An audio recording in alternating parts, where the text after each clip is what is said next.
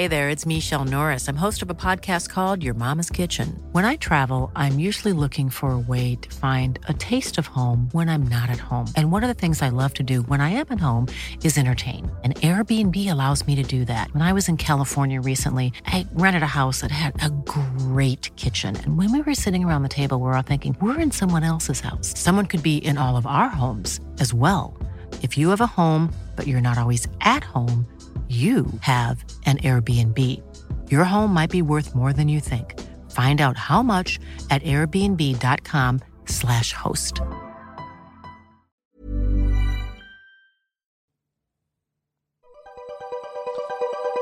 Is this the real life, or is this just a fictional reality?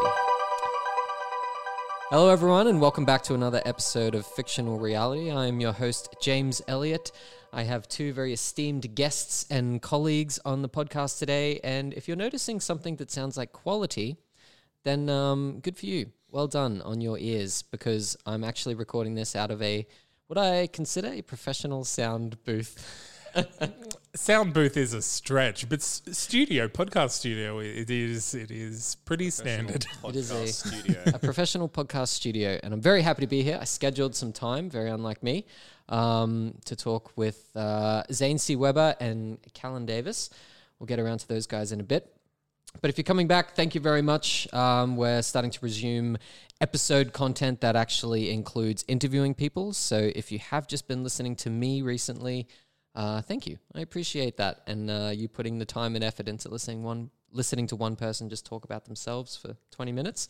Now, 3 people are going to be talking about themselves for 20 minutes. So excellent, even better. We're going to kick straight into it. I'm just going to, I think, pass the mic around to both you guys if you want to talk about a little bit about what you do, how we know each other, and then we'll get into the fictional reality element of things. So, Zane, welcome back. Thank You're you. on the first episode. I am. Wow. And now I'm on what is hopefully not the last episode. Absolutely not. It's the 12th episode. I guess, yeah, if we're counting, there's a couple little bonus ones that I guess we're counting as well. Yeah, including the bonus. Yeah, it's up at like 20 with the bonus or 18 or something. Anyway. So I'm a podcaster and a designer and just everything else. I do a lot of things. I run TNC. Mm-hmm. I play a lot of games, but not computer games. I've surpassed computer games. They can no longer engage me. Interesting. And I blame the computer games. Oh, really? No, I blame myself. You blame? Yeah. You say that like it's a bad thing. Blame.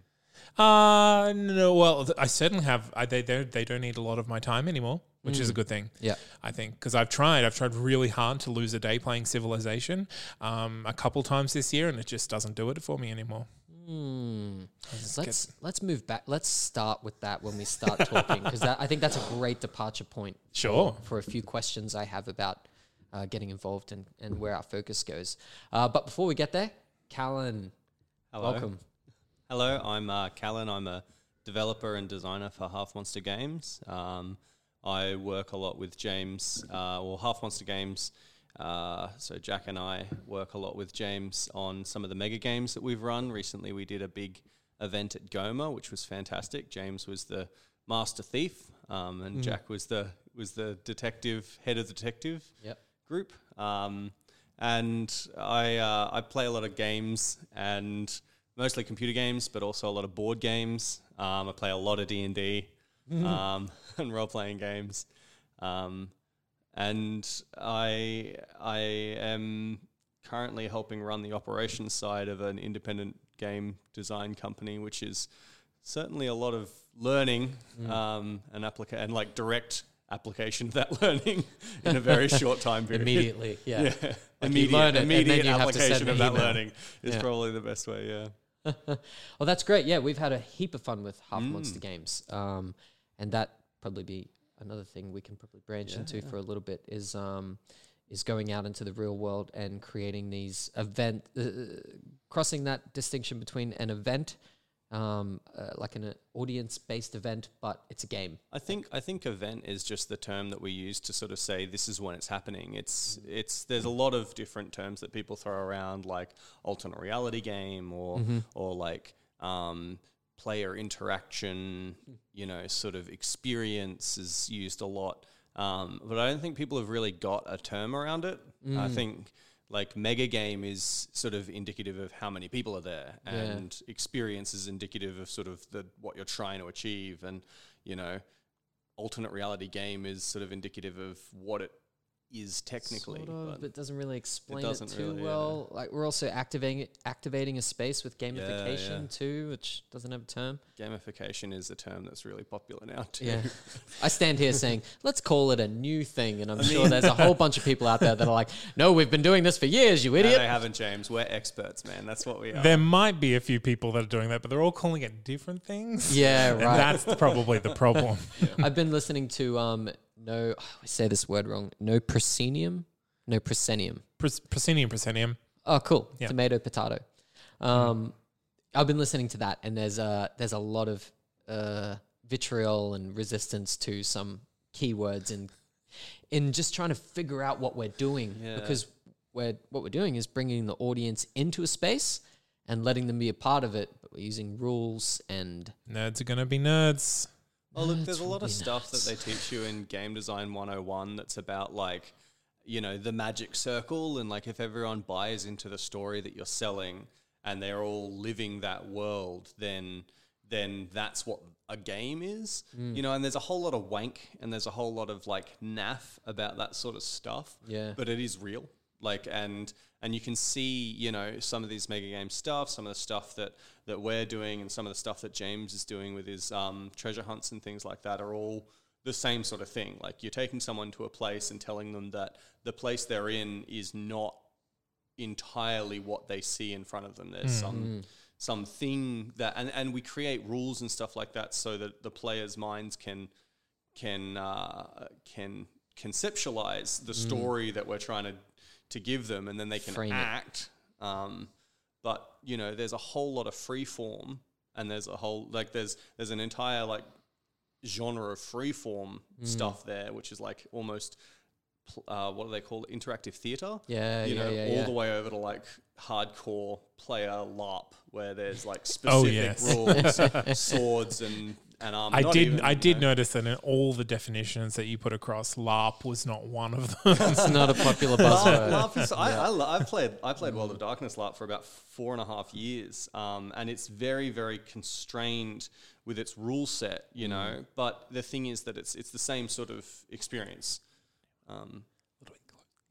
It's the same sort of experience that they're trying to sort of sell to people.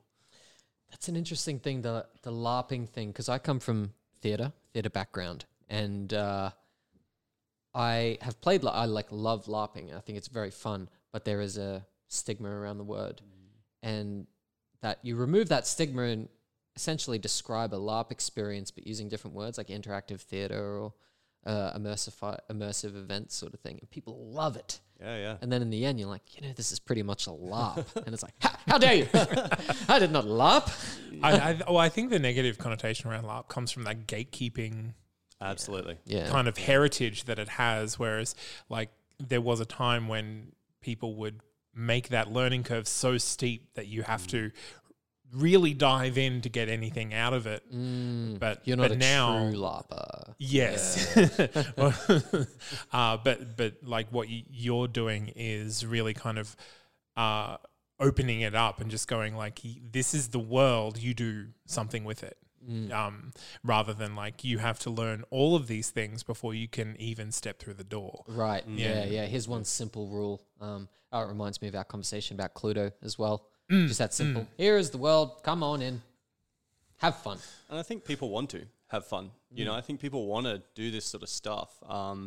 And, you're right about the gatekeeping. I think for a long time, people sort of tried to keep them out. But, one of the things that I'm seeing a lot now with the stuff that we're doing and the stuff that James is doing, and there's a few other groups out there that are running mega games that you should definitely check out, because they're making it so accessible. The rules are being pared down to a point where you can have a character from a hand of cards, or you can have a story that you can easily engage with from just a few sort of piece elements given to you. Like some of the sort of game mechanics that Jack and James came up with for the mega game were like technically complex, but they fit into the world so well that they felt natural. You know, go to this place, get this, go to this place, get this, see this thing, which is a clue to put together a bunch of clues, and you get a code that gives you a monster. Sounds like it's a long string of sentences for your core game mechanic. But actually it's like, when in practice, it's quite simple. You know? Yeah, yep. That buy-in time. Now, Zane, you said something intriguing. You've gone away from video games. Yes, this isn't a new thing though. No. This is almost a decade long I've problem. been waiting that for you online. It's not happening. So for like a decade, you've been Yeah. I find this really interesting because video games, I now go back to how video games are structured to try and think of how I can make like immersive experiences easy to buy in, because I do things in video games that I would never give myself the focus to do in real life and all this.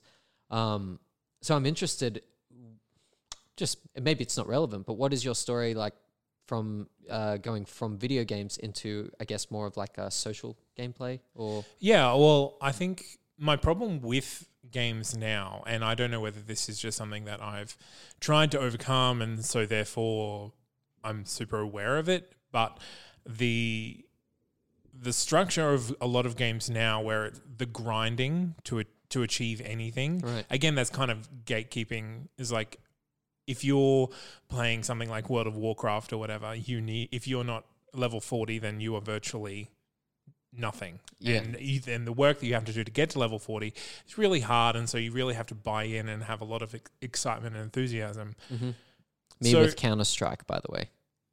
Okay, yeah. Oh, I Play mean, the game for 15 yeah. minutes and then you'll enjoy it. I guess that is because multiplayer or single player, I kind of never really got into multiplayer games because I was friends with a lot of people that were really into it, and so were always much better than me. So if I was just there to play, then I was having a good time. If I was there to compete at all, then it was always kind of like, oh, this is boring. I hate it. Right. Yeah. Boring. Yeah. Yeah. Do you like winning? I used to like winning a lot. I've overcome that in the last 10 years, I think. And I think that might be tied into it. I no longer have a need to win when I play games. I'm much more interested in the experience of playing the game or interacting with the other people in the game. That being said, one of my biggest time sinks was Civilization. And that used to really tap into my need to achieve something, and Right. the kind of the strings that, like, if you get this, then you can go to here and you can do this, and then I love that. Yeah. that sort The of unlocking. thing. Yeah, that kind of really grabbed me and kept me for days. But again, I'm just so aware of, I guess, the process now. It's no longer like hidden from me. That as soon as I'm doing that, I'm like, well, what am I actually achieving Feels here? automated almost. Yeah. Yeah. You can It's see like- behind the curtain. Yeah, I've gone through this process so many times now. There's only so many times I can kill Gandhi before it loses all meaning. Yeah. I'm like a time traveler with unlimited resources. Like, how many times do I kill every world leader and become king of the world before it's totally meaningless? It's old hat. Exactly. There's no challenge anymore. Yeah. Hence why you're playing real life Civilization now. Slowly. Slowly moving up into the Yeah. world domination spectrum, one podcast at a time. Look, ScoMo, watch out. Yeah.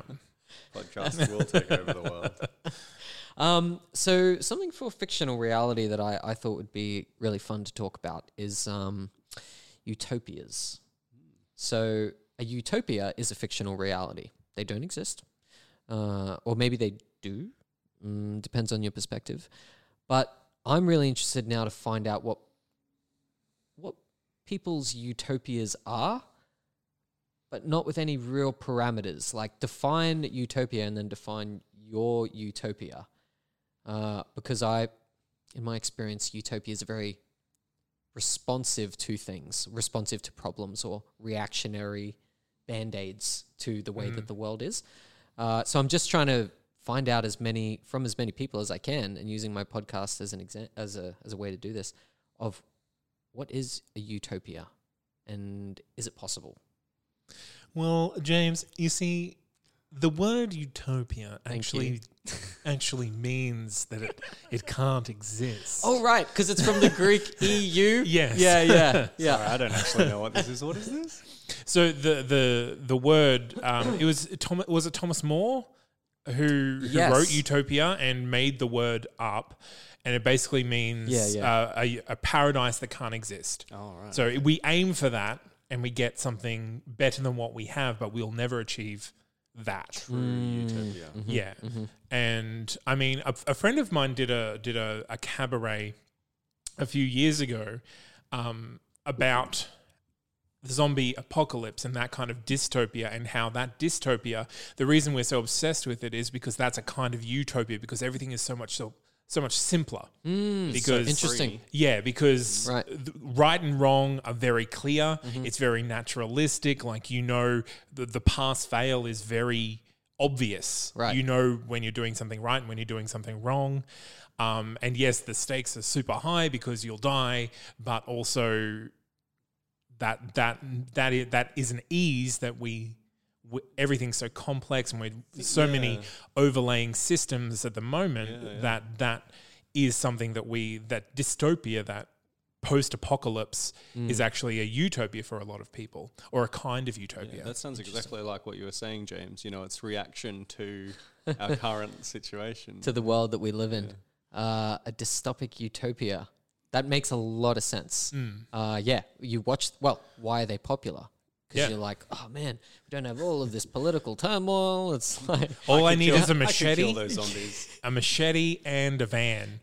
and I could just go into an old grocery store and potentially find all this chocolate there for free.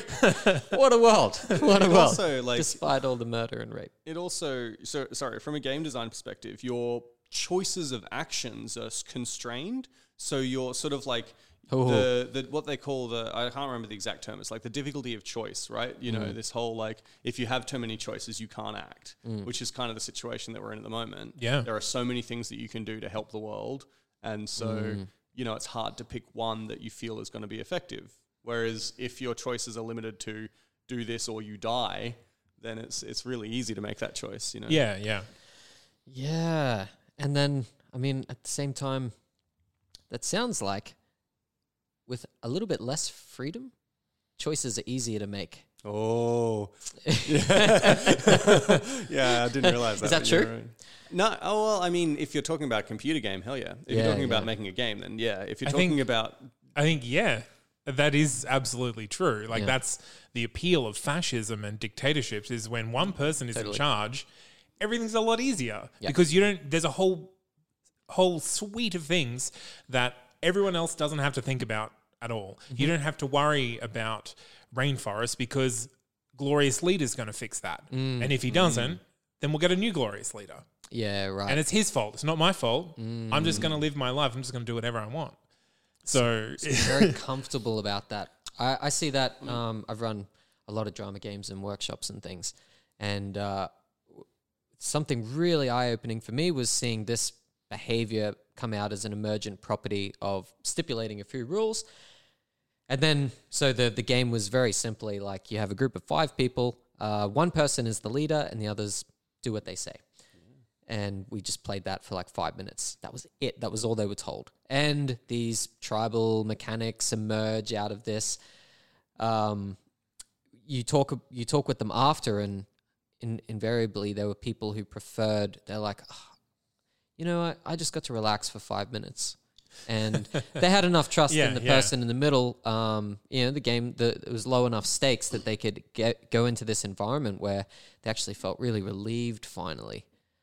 Which I find really interesting is the double edge of this idea of freedom, that there's a relief to not having so much that you just become overwhelmed with choice.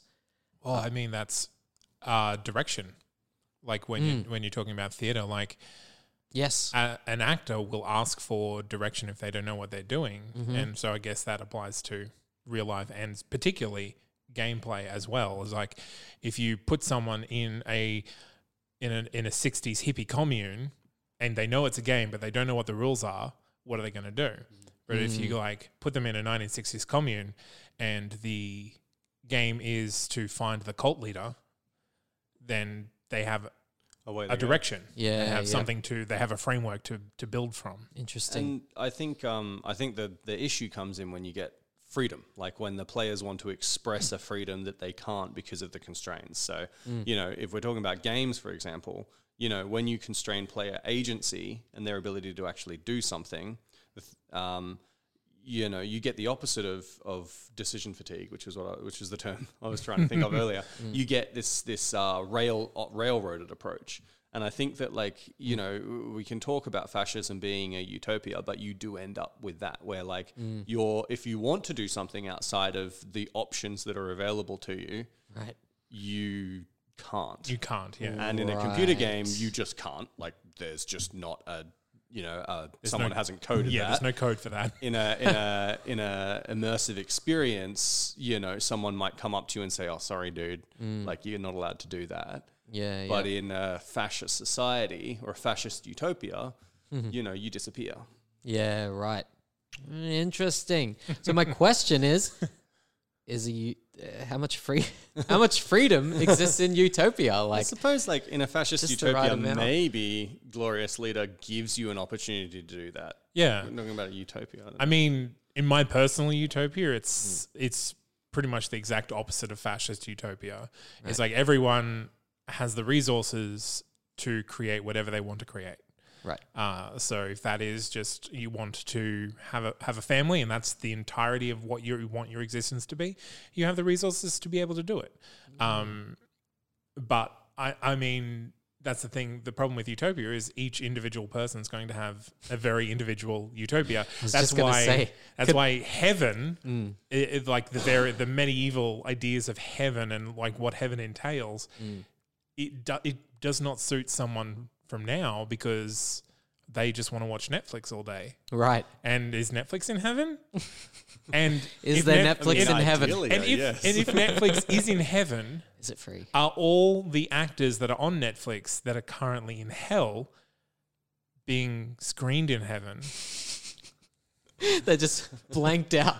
And the content is all there. Deep fakes, man. Deep fakes. Yeah. Deep fakes, yeah.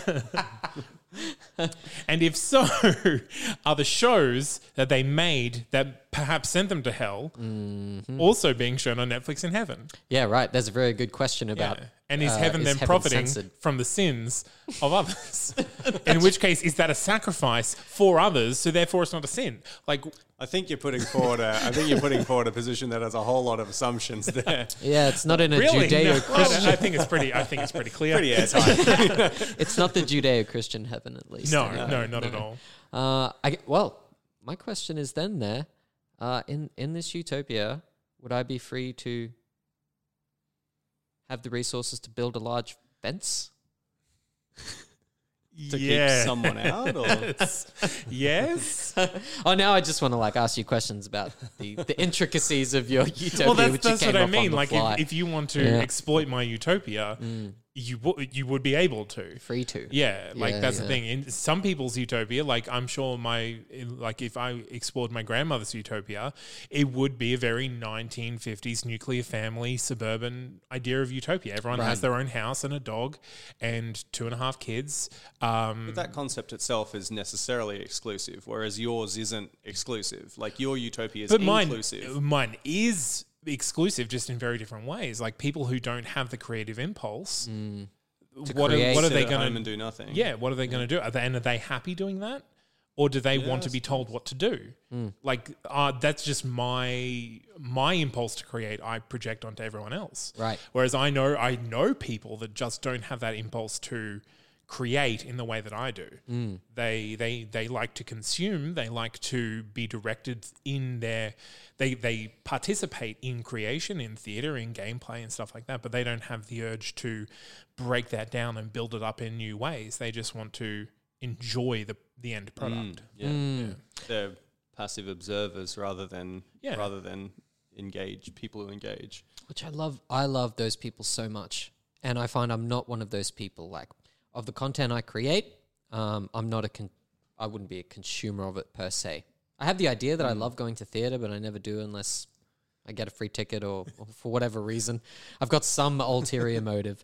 And I look at the people who, consume content. I have a friend online who I think fits that role perfectly. He's self-aware, and he just loves going to his job and then being able to buy pop culture collectibles and go and see things and go to Disney World and get pictures with all the Full-time fan. fan. Yeah. And it's just like, I have some strange admiration there of like, thank you. It's people like you that are keeping people like me doing my thing. Because if everyone was like me, then I encounter what I encounter when I encounter people like me. Yeah. Is that we all just create stuff, but then it comes time to sort of, well, can I turn this into money? And everyone's like, oh, I'm too poor. I don't want to do that. I got other stuff to do. And I mean, ideally, we'd all be paying, in a creatives utopia, we'd all be paying for each other's stuff.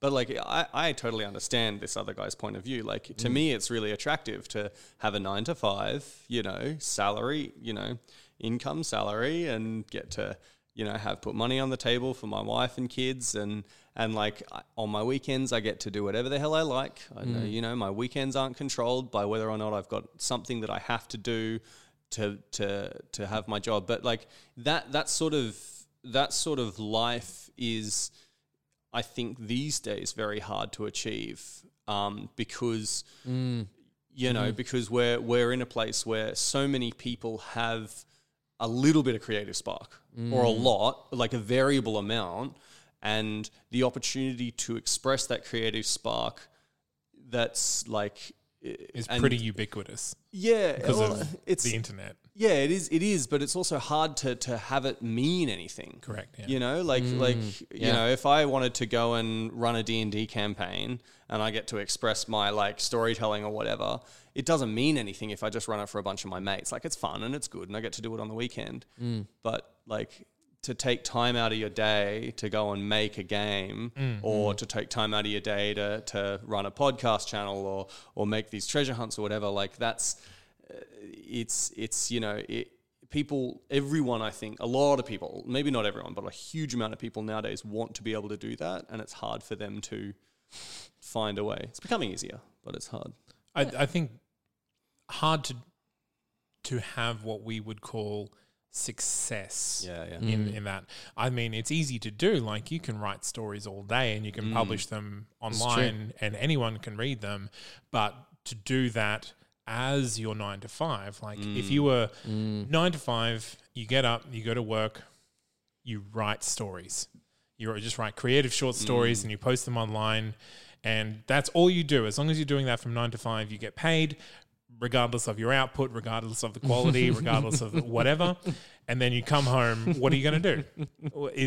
So it's really the trouble of being a creative in a world where you expect your creativity to also profit. Or at least support you, rather than just being a creative outlet. Because I imagine that former example there it doesn't sound like a lot of fun. Maybe it could be. If you really enjoy writing, I wouldn't find it fun. Like, if I had to pick a job that I could do 9 to 5 and just get the same amount of money as I'm getting now, but I would just 9 to 5, Monday to Friday, be doing this one job, I would have to think really hard as to what I would be doing. Yeah, me too. Because what I want to be doing now in this world, in this life, is run TNC. Yeah. But that running TNC is a lot of different functions. Growing your skill set. Yes, yeah, absolutely. Because it's producing, it's administrating, it's creating. Whereas if I was just doing voiceover work, or if I was just doing business administration, or if I was just doing social media management, like reducing it to that one task, because I would probably just want to be a zookeeper. Like, and then I would still do podcasts on the side, where it's not so repetitive. I have the same feeling about digging holes. Right. Yeah. Yeah. Like, when I was given the hole digging job on a building site, I loved it.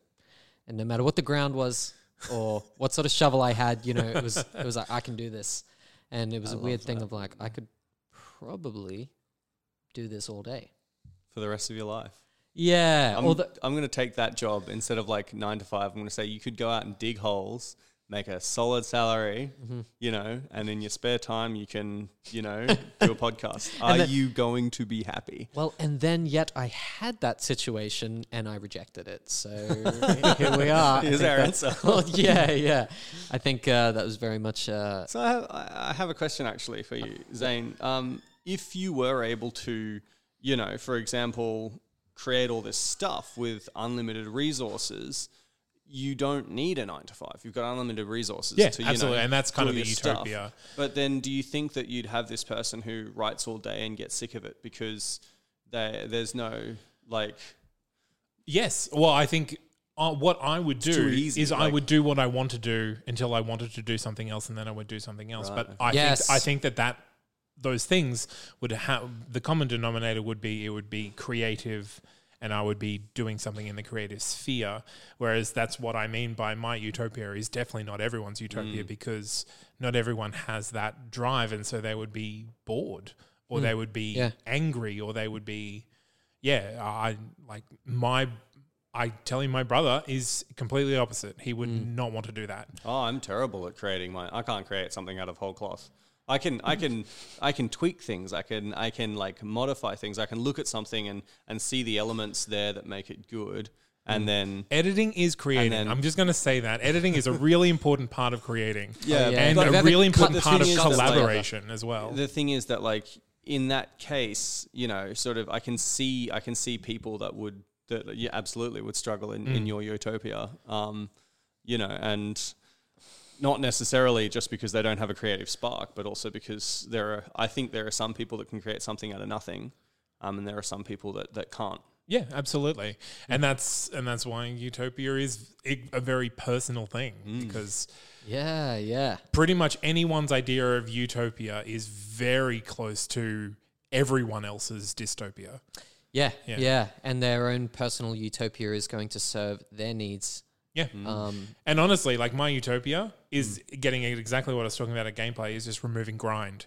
Right. Like, if I never have to grind to achieve anything, if I always just have food in my fridge and a place to live, I just do what I want to do, which is create things. Whereas without I don't have to be in a certain place at a certain time doing a certain thing to earn the right to do that. And I would argue, as a society, we have been moving, like, that has been showing as a true phenomenon. When we do have resources, we do create.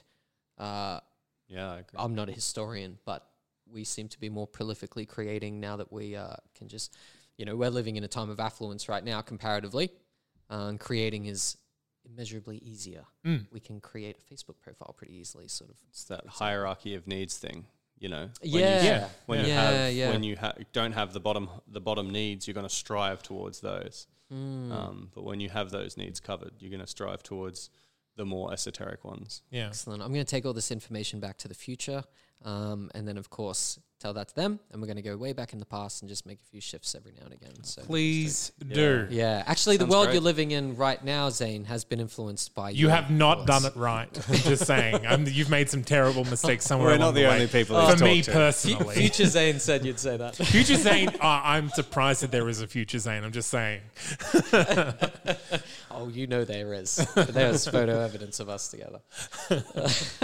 Well, look, that's great. I'm going to wrap it up there, but just one quick little question for you guys to answer, and then we'll call it an episode. It's a broad philosophical question, so do what you can with a quick answer. Fictional realities. I've talked to you both about them. You have an idea of sort of what I mean when I say them. What is a fictional reality that either you or we tell ourselves that helps us get through the day?